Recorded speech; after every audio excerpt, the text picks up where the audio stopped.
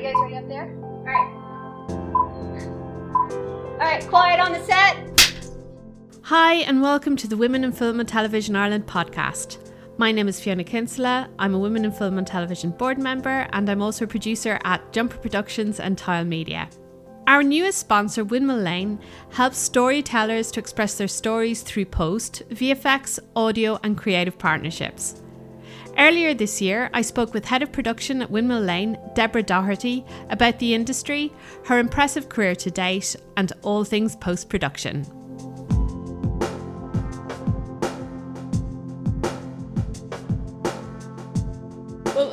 First of all, I think maybe I'm just going to get you to introduce yourself and talk a little bit about yourself, your role at Windmill, and a bit about Windmill as well. Thanks, Fiona, and thanks for Women in Film for having me today. I'm Deborah Doherty. I'm the head of production for Windmill Lane Pictures. For any of you who don't know, Windmill Lane Pictures, we're Ireland's longest established post-production visual effects house, content creation. We look after all aspects of post-production and visual effects, from early onset supervision right through to audio, color grading. My role specifically as head of post-production is managing our teams of talented staff and kind of overseeing everything from bringing in new business to making sure kind of the projects are coming in on time, on budgets, delivered to the highest standards. That's the short version. I'm in Windmill 18 years this year, which is really hard to believe. It flies by. I know, terrifying. So do you want to maybe, for some of the people breaking into the industry as well, maybe talk a little bit about how you got into the industry? Yeah, I think I've always had an interest in this industry. I've always been so passionate. I had family in the industry. I came from a house full of movie lovers, editor of a school magazine when I was younger. I did a degree at the University of Leeds, which was a very broad media degree. But one of the things that it really focused on was the work experience side of it, the getting the hands-on experience, which I just found so beneficial. Like from the ages of 18, 19, 20, I did work experience in Windmill, in Screen Scene, in 98 FM, then did 6-8 weeks in London, in BBC, in ITN News, got some fantastic hands-on experience that really cemented my interest in this industry. I then moved on when I finished my degree. I worked in a radio station for a while in Leeds, a marketing agency in Leeds, then moved to London and did 2 years working for a post-production studio in London, which did a lot of work with the record labels. It was really interesting, kind of the client service side of it. And then I moved to Windmill in 2005. So it was a fantastic opportunity. It was kind of half moving back home. I'm from the North Coast originally, so you're getting back in. But Windmill at the time was a company with such a good reputation. You know, it was an amazing opportunity to kind of get a job working specifically. I was at the time for the audio studios. So I was 14 years just working for Number 4. It was set up kind of primarily in 1998 doing the audio side of things for Windmill. And I loved that. It was so interesting. You were doing everything from kind of commercial work to a little bit of helping with casting. Paddy Gibbons, who set it up, was just this incredible mentor in terms of client service and looking after the staff and taking the team under the wing. But we grew that team from 4 staff to up to about 22 a few years ago in audio specifically, which was an amazing kind of feat going into all aspects of audio. And then I moved to the picture side about 4 years ago. So producing kind of film and TV projects, commercials, and joined the management team. And then in the last year, heavily involved with the VFX side of things as well. So it's been a lot of change. It's great. So no 2 days, ever the same. That's mad. I would never have thought that there was 22 people involved in the sound bit, but I guess I just see Number 4 from the bit from your desk, I guess, and the studios. Yeah, we're down to about, there's 10 staff in audio now, and that's enough. You know, we used to kind of do an awful lot of animation work, which has kind of calmed down a bit. It's much more film and TV, commercials, and broadcast work now in audio. It's a great team. Do you want to, you kind of covered the history of Number 4 there, but do you want to talk about, I mean, Windmill Lane is really an institution. Do you want to talk a little bit about the background of that and the history? Yeah, we're 45 years in business this year, which is amazing. So it was established in 1978 by James Morris, Myrte Avis, Russ Russell, and Brian Masterson. So they kind of set it up in 1978, primarily as an editorial house for commercials. It kind of then just went from strength to strength throughout the 80s and 90s. It became Ireland's first and largest music recording studio, which that's what it's known for, like all setting up the bands and U2 recording all the albums and Springsteen and Van Morrison through the doors. Then it went on and set up the Mill in London. TV was involved with setting up TV3. It had offices in LA. Then Number 4 obviously set up in 1998. Then from sort of 2000, heavily involved with Steve Soderbergh and all the directors, Jim Sheridan and Neil Jordan, all of the guys. And from the VFX perspective, we set up Ireland's first visual effects facility, which had about 60 staff working on Luc Besson's Lockout movie. Oh, it was really, really interesting. That was a separate facility out in Sandyford. So yeah, it's had a lot of changes over the years, but so we're currently now at around the 70 staff. And do you know offhand, I was probably jumping into this a little bit earlier than we thought, what's the kind of ratio there between men and women, do you think, in terms of? It's growing. It's, as this industry in general, it can do better, but we're about 30% now, 30% female staff, which for an industry that was very, very male dominated, it's not bad. And about 8% of staff that all work part-time as well, which is a great, it's a great help for people coming into the industry to know that these roles are an option now that they mightn't have been even pre-COVID or in the past with this industry.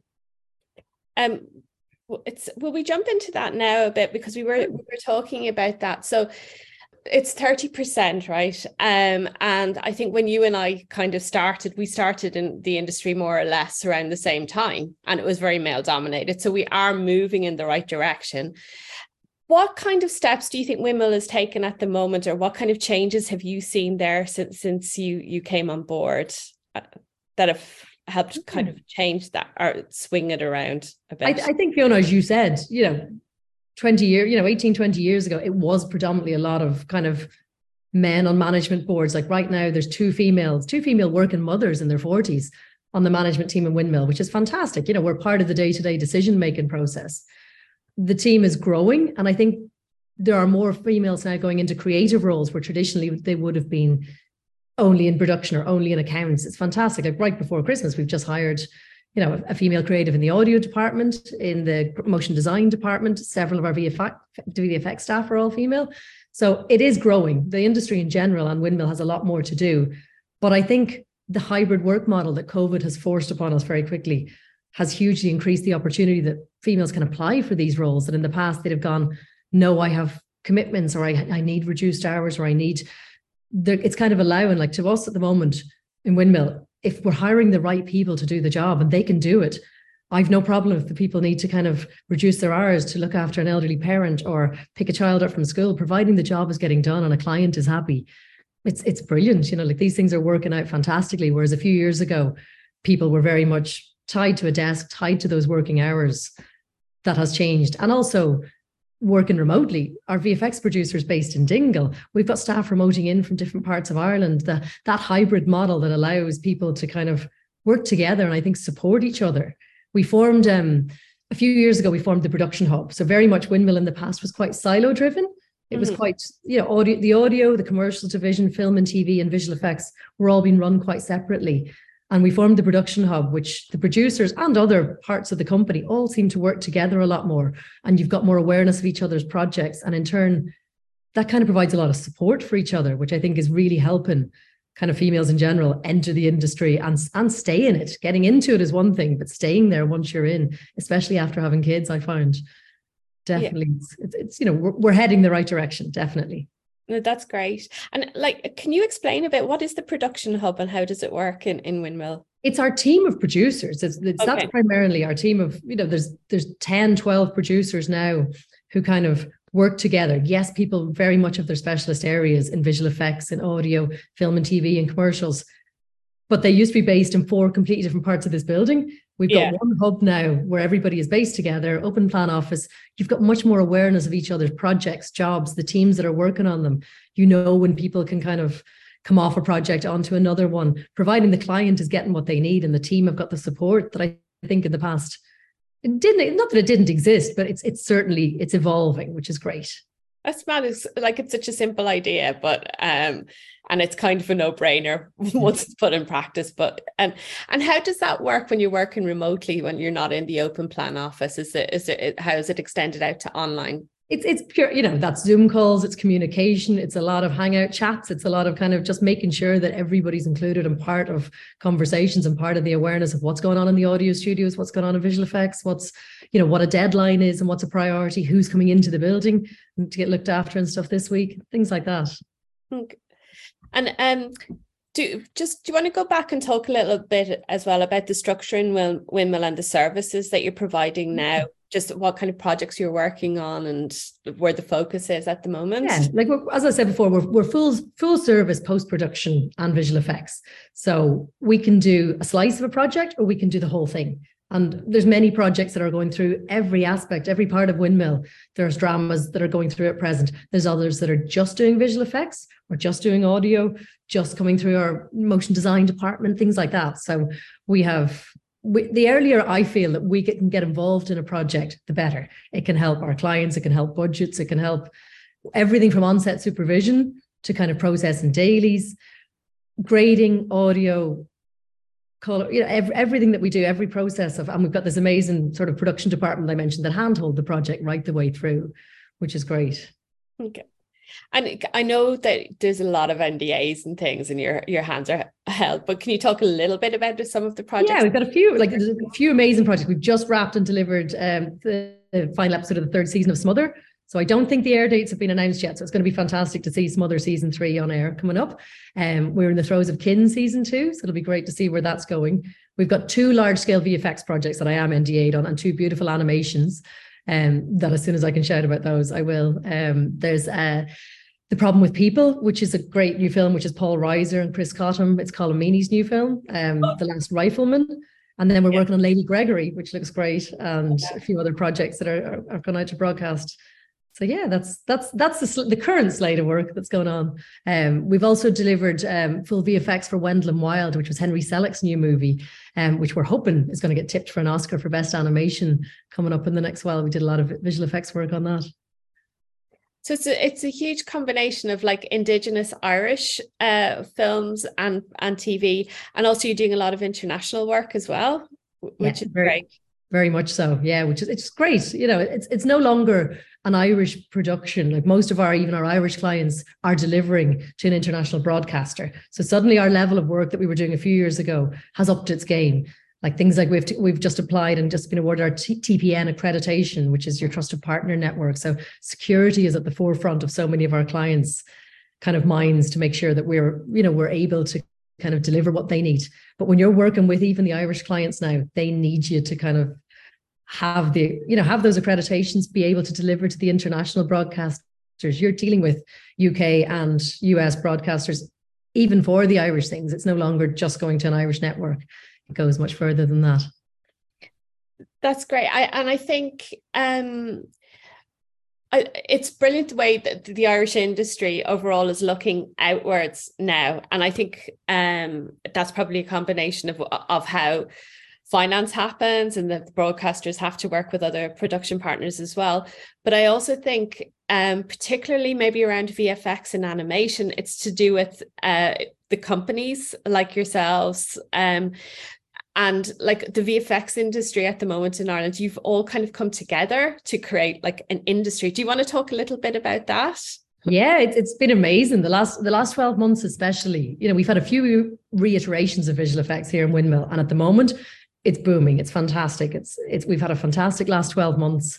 And I think what's happening in Windmill and in Ireland is really echoing what's going on globally. Like the demand for content is huge anyway. Look at all the streamers, Netflix and Amazon were already well established, but in the last year or two, there's Paramount and Hulu and all of those additional broadcasters that we've got to keep up with content for.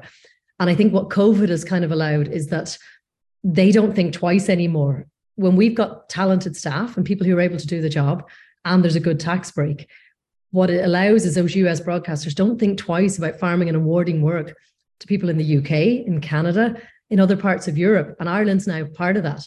It was, it's an amazing opportunity that we are now on the map with the talented staff we have and the work we're doing.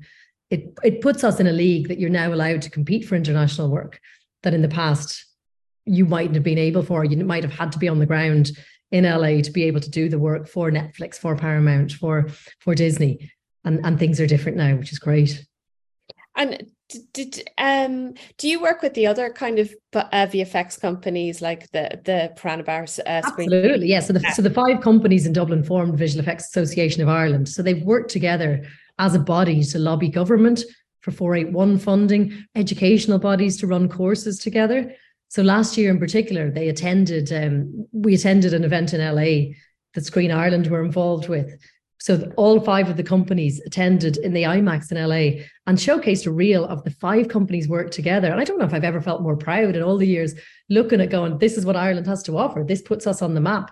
And you're in a room with kind of VFX royalty. There was Kevin Bailey and Richie Bainham and those guys that won the Oscars for Avatar. Looking at that work, we're on a league with the companies now in London, in LA.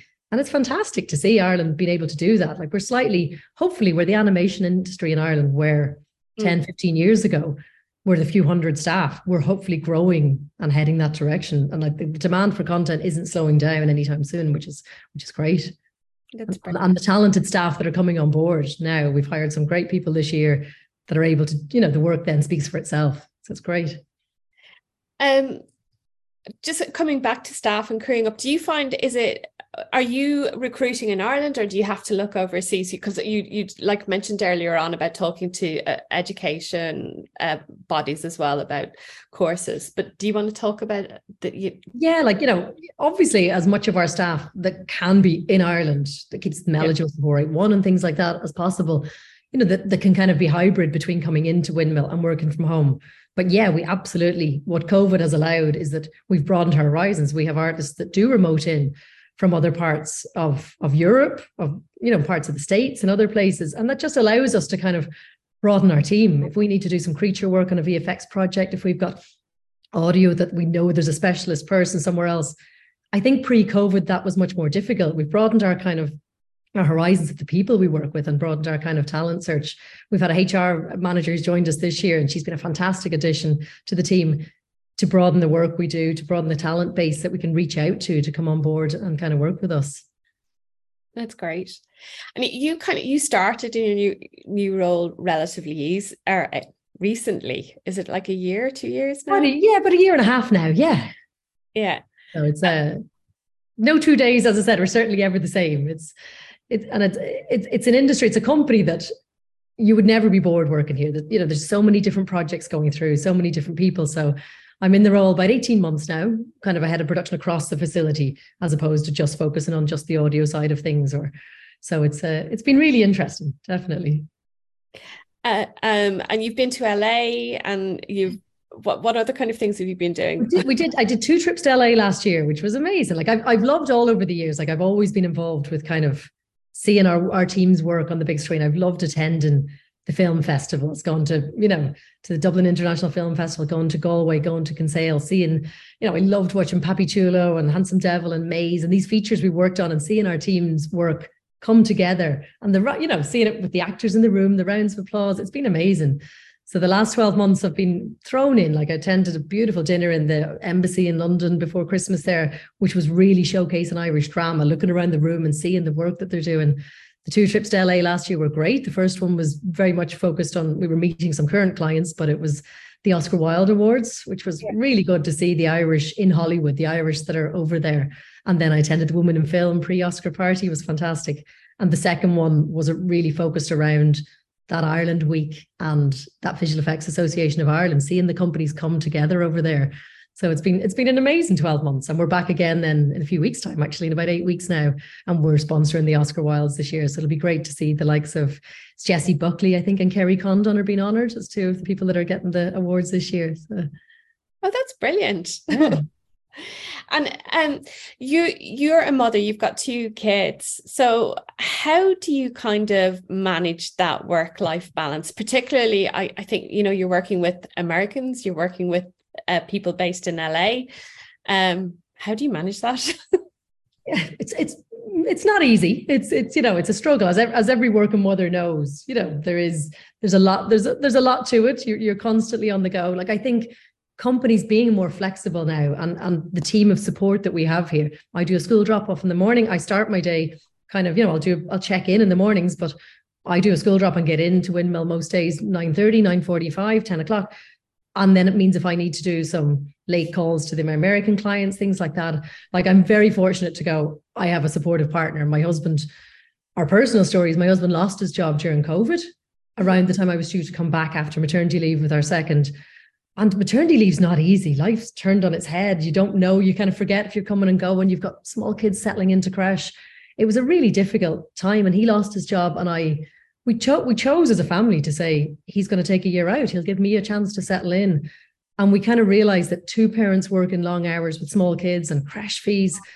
So he took the time out, and he's then retrained now as a special education needs teacher. So he's working in a primary school, which he is loving the new career after, 17 years in sales. But it also means that he's around in the afternoons. He can pick the kids up. He's supportive when I have to travel. It's both the home life and a really supportive team here in Windmill that know that if you've got the right person doing the job, there's support to cover for each other, and you know when to team up with the right person or when to put your hands up and say, I need a couple of hours now, or my kids, it's tricky, but it's, the work-life balance is so important, because I personally feel like I could have said no to a promotion. I could have insisted on part-time hours, but I think you've had to push yourself a little bit more than you mightn't have had to do if you're a man in the industry. You mightn't have had to do that. Whereas I think I have, and I've been very fortunate that I think gender hasn't been a barrier to my progression or my work, because I've had a great team of people and support in Windmill and at home. So yeah, you're constantly surrounded by people, little small kids as soon as you get home in the evening, but they understand. And I think me working on the My Little Pony movie was the best thing ever to happen in my home house, and all those songs on repeat, and a 6-year-old so excited to know that our team was on the credits and things for that. That's brilliant. Actually, for a 6-year-old going into school, that's a big definitely. His teacher actually took me aside to say, I think he's making up stuff. He's telling everybody in the class that you worked on My Little Pony. I'm like, no, we did. Oh, that's sweet. And do you honest, because I think we've spoken about this before. Like I never really saw that my gender was an issue until it's kind of pointed out afterwards. You kind of think, oh, okay, maybe it has been an issue, and you just do you find that maybe sometimes that sometimes I'd like to think it isn't, and as I said, I'd like to think it hasn't been a barrier, but of course you've been sitting in meetings, or you're looking around a room going, I'm the only female here, I'm the only person that, I'm the only, there's number 4 at one point. There's a photograph, I think, of us all outside the building, and it's me with about 17 men. You don't think about it, or you're in these meetings, and I'd like to think it's not an issue, but it's working on your own confidence. As I said, it's saying yes to more things. It's that a few years ago I'd have gone, no, I don't want to do that, or you'd be shyer, or you'd go, I can't travel to the States for a week. I've got small kids. I can't. Well, you can. It's about having the support to make these things happen. I do think I've probably had to work on my own confidence and things to do that. I did an amazing course the year before last that was through Animation Skills Net on creative leadership. There's an amazing tutor called Fiona Flynn from Montauk Consulting and Stephen Fagan from Studio Mala. You met these amazing people on that course, who a lot of them were working mothers, or who were doing hybrid hours, or some of them who were kind of in between jobs. And you realize a lot of people are in this boat. So the more support and the more normal we can make kind of saying yes to things and pushing yourself and support, the better, I think, anyway. Yeah. And I think you're right about having that support. And I think as well, and we spoke about this ahead of this as well, is that when you put women in the management roles as well, that kind of accelerates the shift, I would hope. Do you think that? I would certainly hope so. We've got an amazing team of people, I think, here that are we're making decisions, and you're moving forward, and you want Windmill to be that place that attracts good talent. And they're not, all that talent, as we said, mightn't have been available to apply for roles in the past based on circumstances. So you want the talent to be attracted to come and work here, to do the best work that the clients in turn want to bring their projects. So that can only be done by making progressive changes through the years. Windmill's always been very progressive in its hiring and policies across the board, but it can always do better. Absolutely. Yeah. And I think it probably starts with stopping yourself and asking the question, right? Is this, as simple as, could a woman do this job when a man's like, I think I'm getting to that stage as well, that you're kind of, when suggestions are made, you kind of question, well, I think we could do better, couldn't we? And it's that unconscious bias, it's that stopping and going, well, who is the right person for this job? But, it's great to see more females applying, and it's great to see kind of more females coming into creative roles where, as I said, where traditionally they were just the producers or just, and the accountants, which are all fantastic. But it's great to see kind of the balance starting to shift a little bit. Yeah. Do you, this is actually getting into a technical sort of thing. So do you still have online or editors working in there, or do you normally kind of, are they free? You know what, we're down to one. Lee Hickey is with us. He'll kill me for saying this. I think he's with us 26 years this year, 28 years I think it is. So he's predominantly a commercials editor. You've found more and more projects that have come to us bring their own editors. So we have an amazing team of our kind of assistant editors, and we've got 10 edit suites, but more and more projects bring their own. So we provide the machines, the equipment, the room, the assistant editor, and most feature and drama projects and documentary editors bring in. We've had Brendan Morris, he's been working with us for the last while. We've had a lot of editors in and out that work from Windmill and use it as a base, but they tend to be supplied by the client rather than Windmill directly themselves. But we have, as I said, we've got this talented database of people that come and work with us and a collaboration with us, as opposed to being on staff anymore. I think Windmill used to have a huge amount of editors, but I'm not sure any of the facilities do anymore. I think that I think that's brilliant though, because I think being able to use freelance opens up the creative team and the types of people that you can have on each project. And do you think there's an increase in the number of women editors? Because I mean, up until quite recently, it would have been kind of hard. There's definitely an increase. I know Iseult Howlett worked with us last year, Greto, there's definitely an increase. Again, there should be more, across the board in every sector, but there's definitely an increase we're finding. And are there any, outside of the unconscious bias and questioning, are there any specific policies that you think Windmill are implementing to address issues around diversity and inclusion?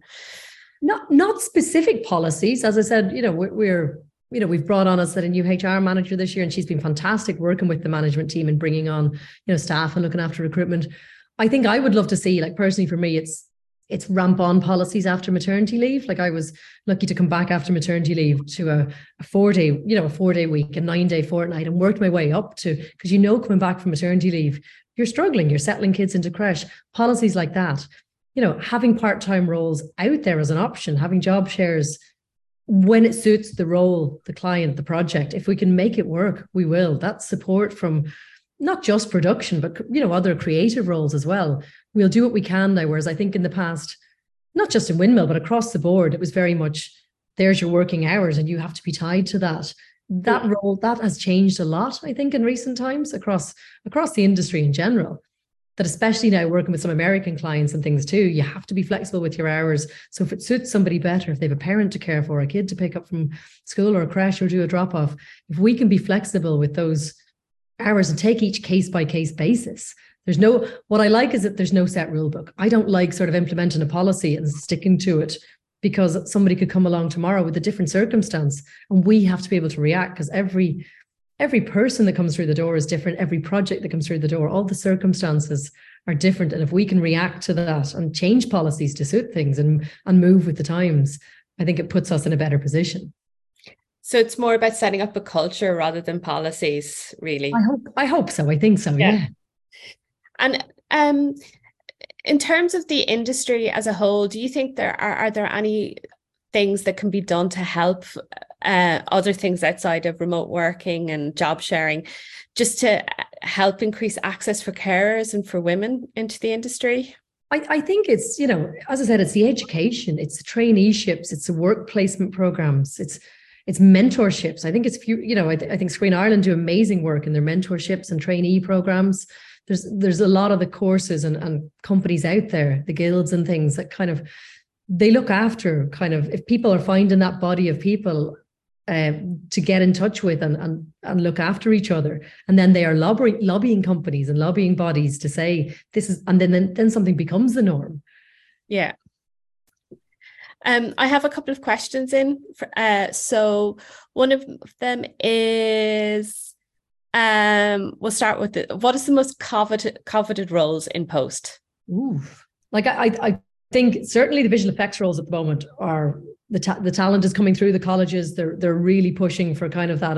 And we're taking on, you know, we've had 3 new trainees who came in on a work placement program before Christmas who've just started on contract with us. It's amazing to see the people that are training up in the industry. Like certainly when I started off, there was no post-production course. There was no producer course. Post Super UK is a fantastic site that you can get trainee courses. You can see workflows, deliveries. They are great. They're a great network of people that I know. There's a lot of Irish post producers on that site. I'm hoping to attend their event next week in London, hoping to get organized.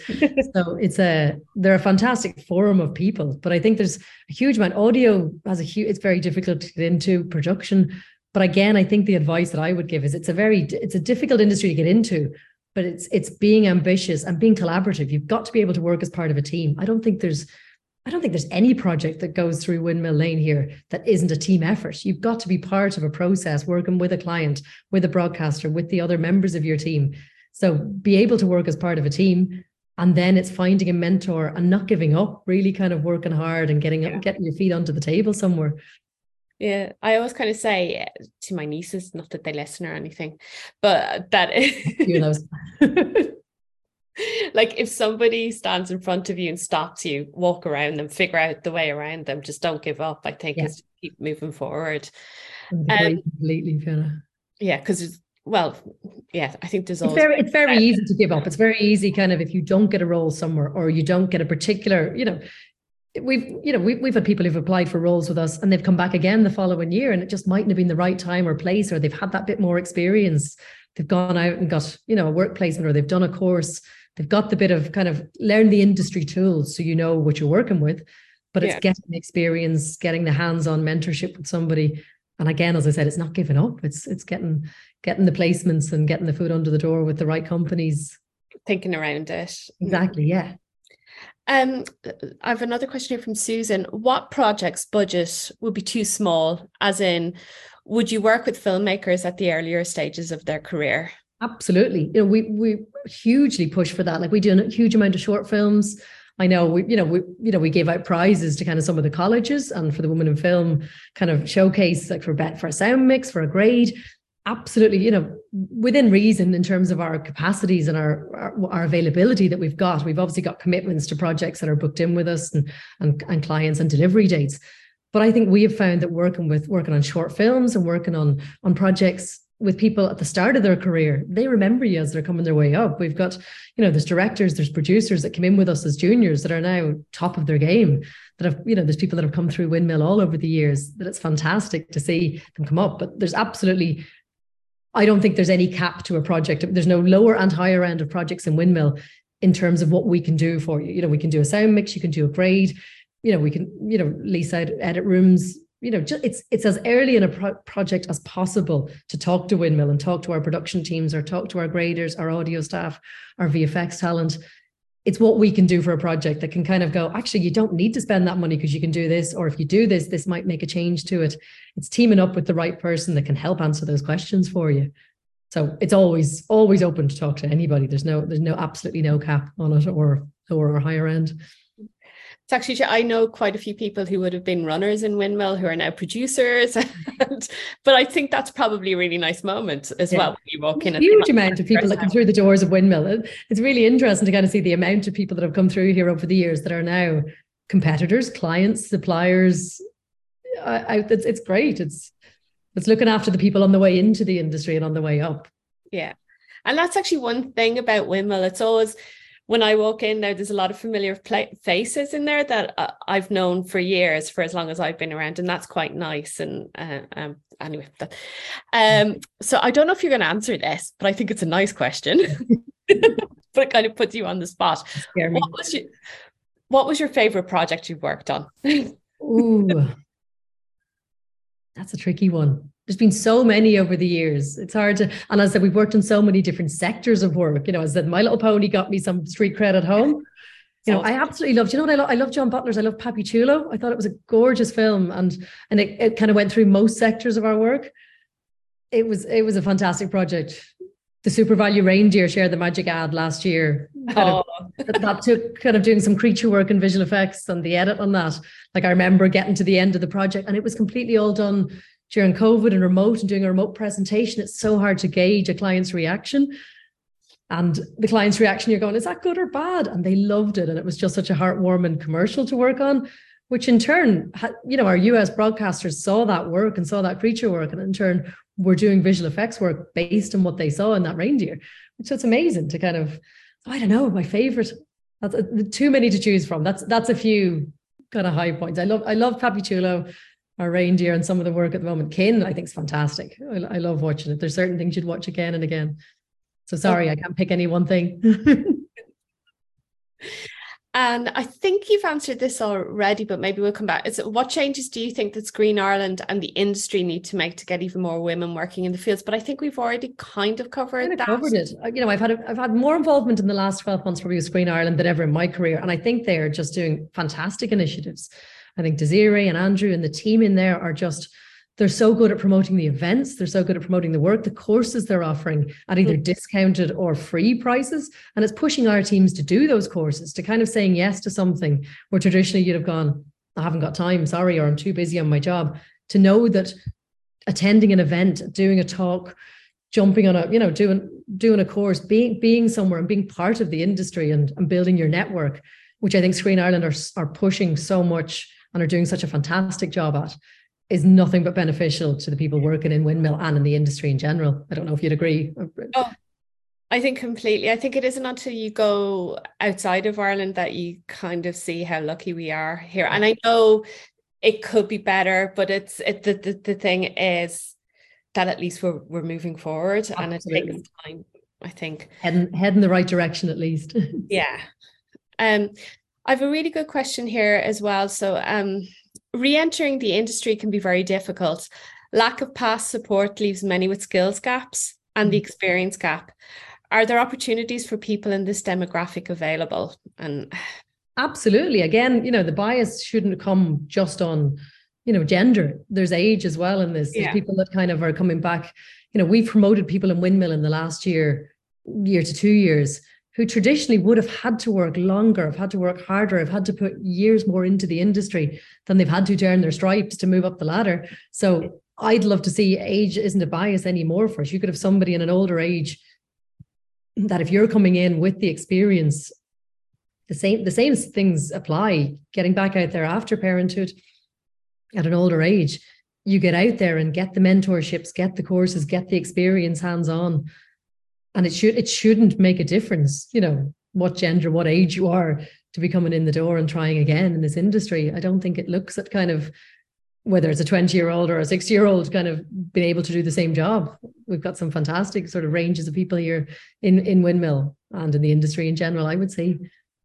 And I think in answer to that as well, that I think the passport to production that Screen Ireland do and the Screen Academies are doing is probably something worth looking at. And probably maybe to engage with the Crew Academy and contact them. But I think there are resources as well that you could use there. And then the coveted position question was basically, it was what would be the best field to train in if you were looking for a job. But I think again, it's very personal. I think one of the advice that we found people coming in workplaces going, I really want to work in post. It's like, oh, well, when you say post, it's very broad. Like even when you get into audio, you're going, is it dialogue? Is it effects? Is it mixing? When you get into VFX, there are compositors, there's animation, there's DMP artists, there's production. The advice I'd give somebody is do your research and be quite clear about what it is you'd like to do. And once you've done that, then it's getting into the traineeships, the mentorships, the finding somebody to kind of, help you in the industry. But being clear about what it is you'd like to do in a coveted position. It's so broad. There's so many different skill sets within this company that make the client's project come together to what it is on screen. It's not just it's not a one trick kind of like, that's it. I would agree. I think we might have answered all of the questions. Damn. That's a good thing. Nothing too scary. Has anyone else got any questions? And actually, I just wanted to say as well, just on behalf of Women in Film and Television, just like a big thank you to Women Lane as well. They've been an amazing sponsor this year. They sponsored the showcase event and they've come on board as a sponsor, and you've kind of helped us out an awful lot this year. It's been really great working with you guys. Delighted. And I think some of the short films that Women in Film have produced this year, I've seen some of them. I haven't seen all of them, look amazing. And we're delighted to continue supporting that as much as possible. So thank you. And I guess actually just going back to one of the questions earlier, if somebody wanted to talk to you guys about a project, what's the best way to go about that? Like, again, it's, our production, it's contact myself, it's contact our team of producers. I can put something out at the end of the podcast that just has the email addresses of our key producers. It's ring through to reception and ask for the production team. Is the production team or any of our key heads of department, in color, in audio, but our producers are the best way to start the conversation in a project. Okay. And, I think we might just recap as well. So just on advice to people coming into the industry, and I'm going to just mention some roles. You might have said it already, but let's just kind of just reiterate it again. Is there any advice that you would have for somebody who wants to get into VFX? What's the best way to go about that?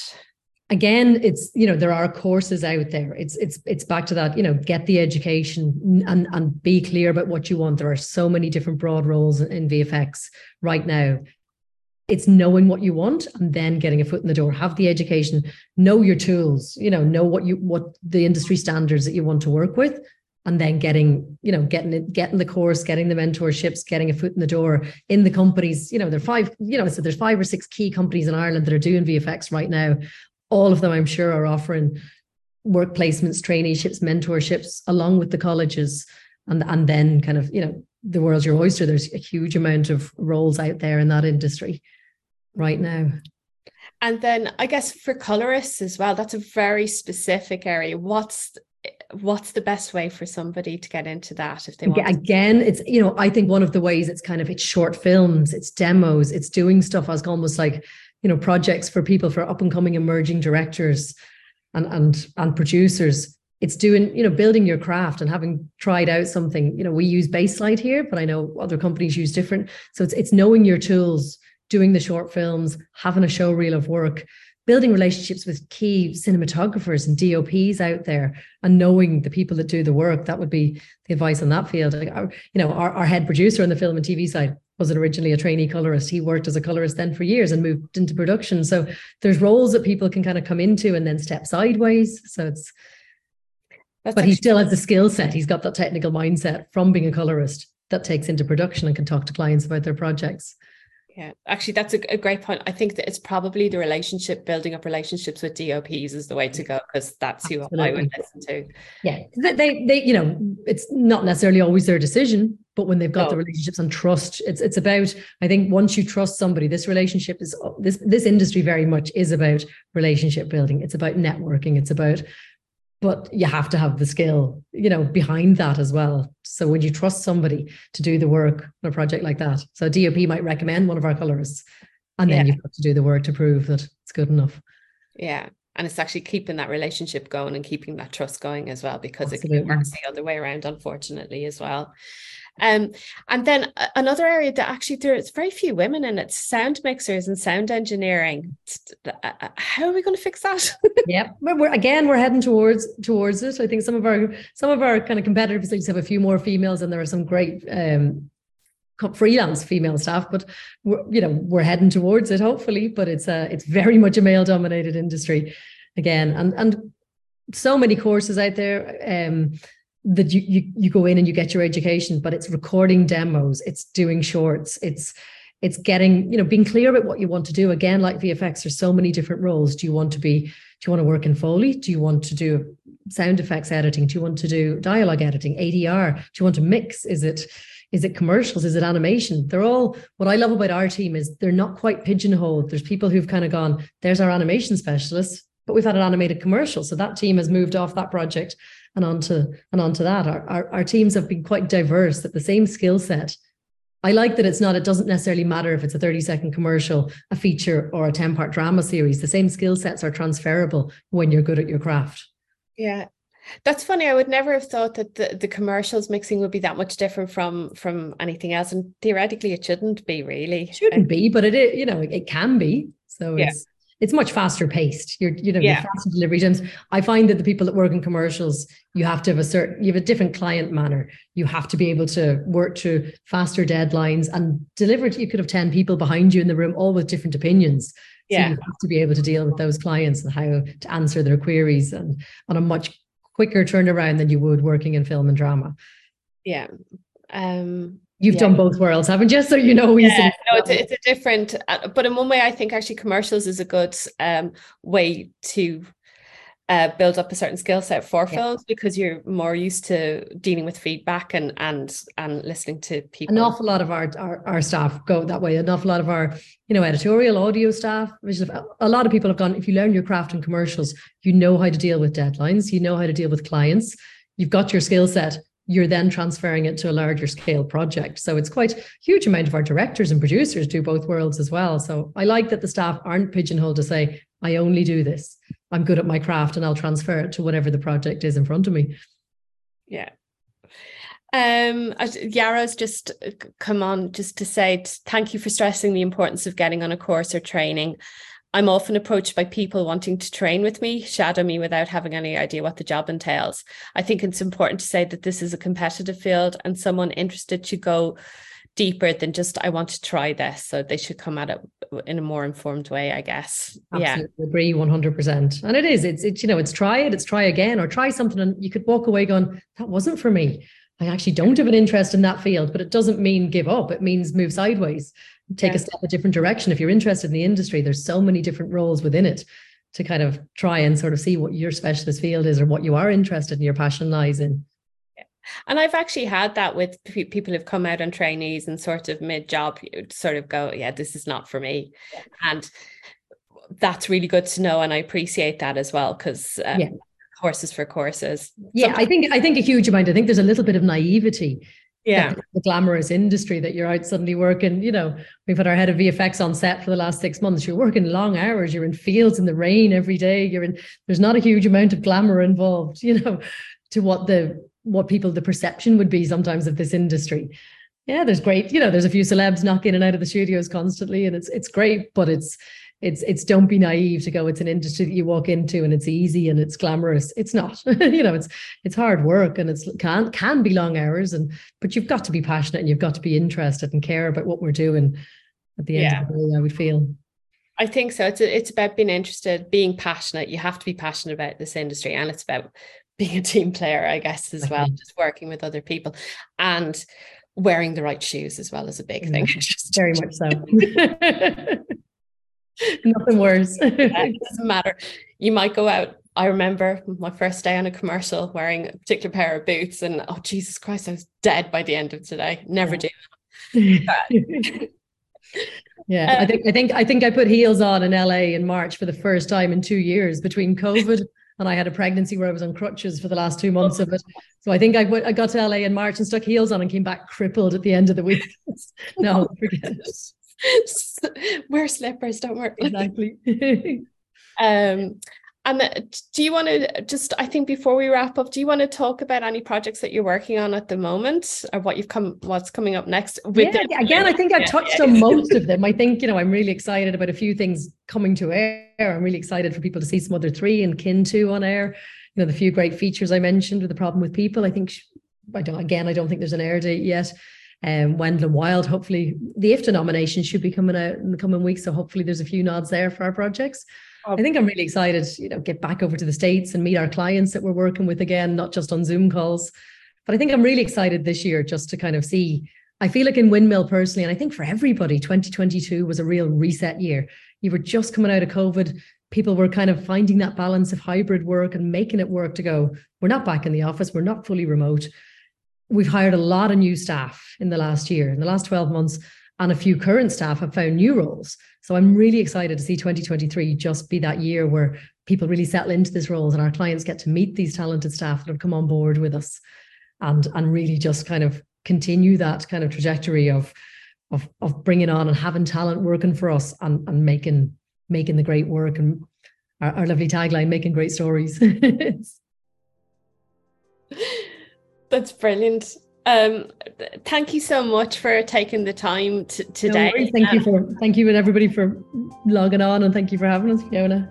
Thanks so much for listening. If you would like to support Women in Film and Television Ireland, you can join us via our website wft.ie. That's wft.ie.